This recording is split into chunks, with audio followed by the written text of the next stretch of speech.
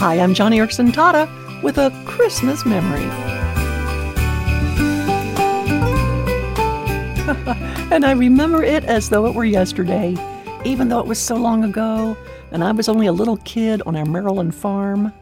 There I was rummaging through our garage one December afternoon, pretty close to Christmas Eve, when I sniffed the unmistakable fragrance of new leather.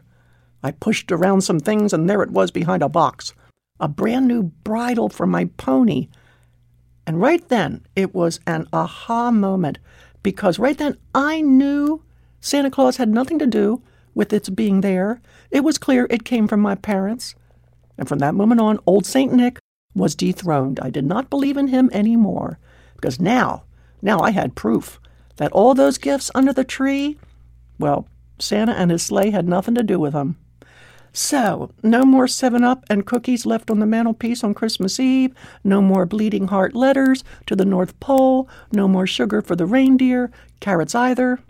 But somehow, standing there with that pony bridle in my hands, I was relieved. Something deep down told me that the whole Santa Claus thing had all been a plot anyway, and I was happy to finally know the truth.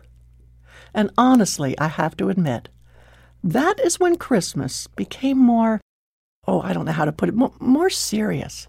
No, not somber, just more important.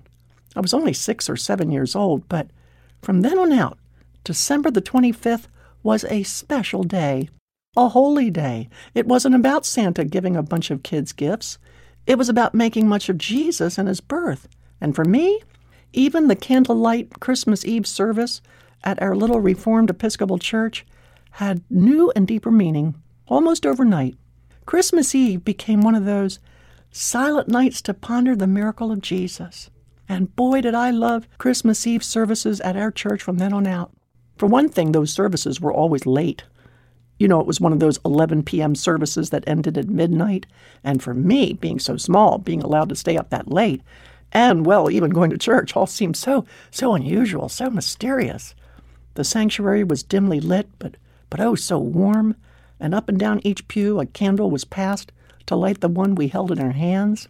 When mine was lit, I cupped it and held it tightly, staring into the flame, and I felt as though I were holding something holy.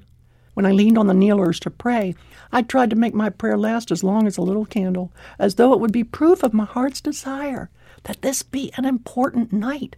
I wanted Jesus to know how special I thought he was. But always as I sat back into the pew after prayer, I expected something else to happen, something to fill that strange longing inside me. I kept waiting for something to occur as the hour drew close to midnight. Like, what was I waiting for?